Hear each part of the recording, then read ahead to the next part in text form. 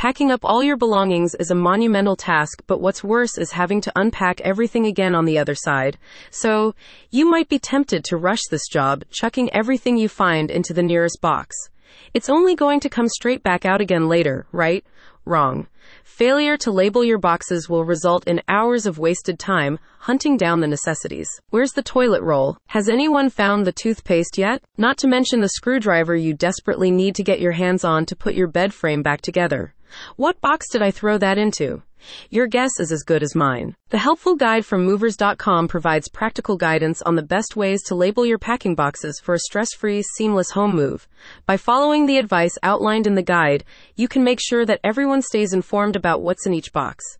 Need toothpaste? No problem. According to movers.com, labeling boxes can save you a lot of time when unloading at your new property.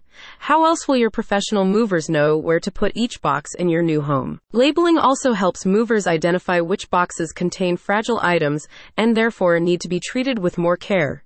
Your movers will know to be especially careful when handling these boxes and to not put heavier boxes on top of them, explains the guide. According to movers.com, the best time to label your moving boxes is straight after filling so that the contents inside aren't forgotten. Packing, sealing, and labeling your moving boxes in a logical sequence helps you to keep track of items and remember what's inside. The guide lists common labels to help a house move run smoothly, listing room, contents, and fragility as three of the most beneficial for clear identification. The experts also suggest the label Pack Last for any boxes that homeowners will need access to straight away, meaning these will loaded onto the van last at the old property and offloaded first at the new one. The report also provides advice on the best markers to use when labeling your moving boxes. Movers.com recommends using smudge-free, waterproof markers in dark, bold colors and labeling both the top and sides of each box to ensure that labels can always be seen. Finally, the guide explains how to utilize a color-coded system when labeling moving boxes for easy identification.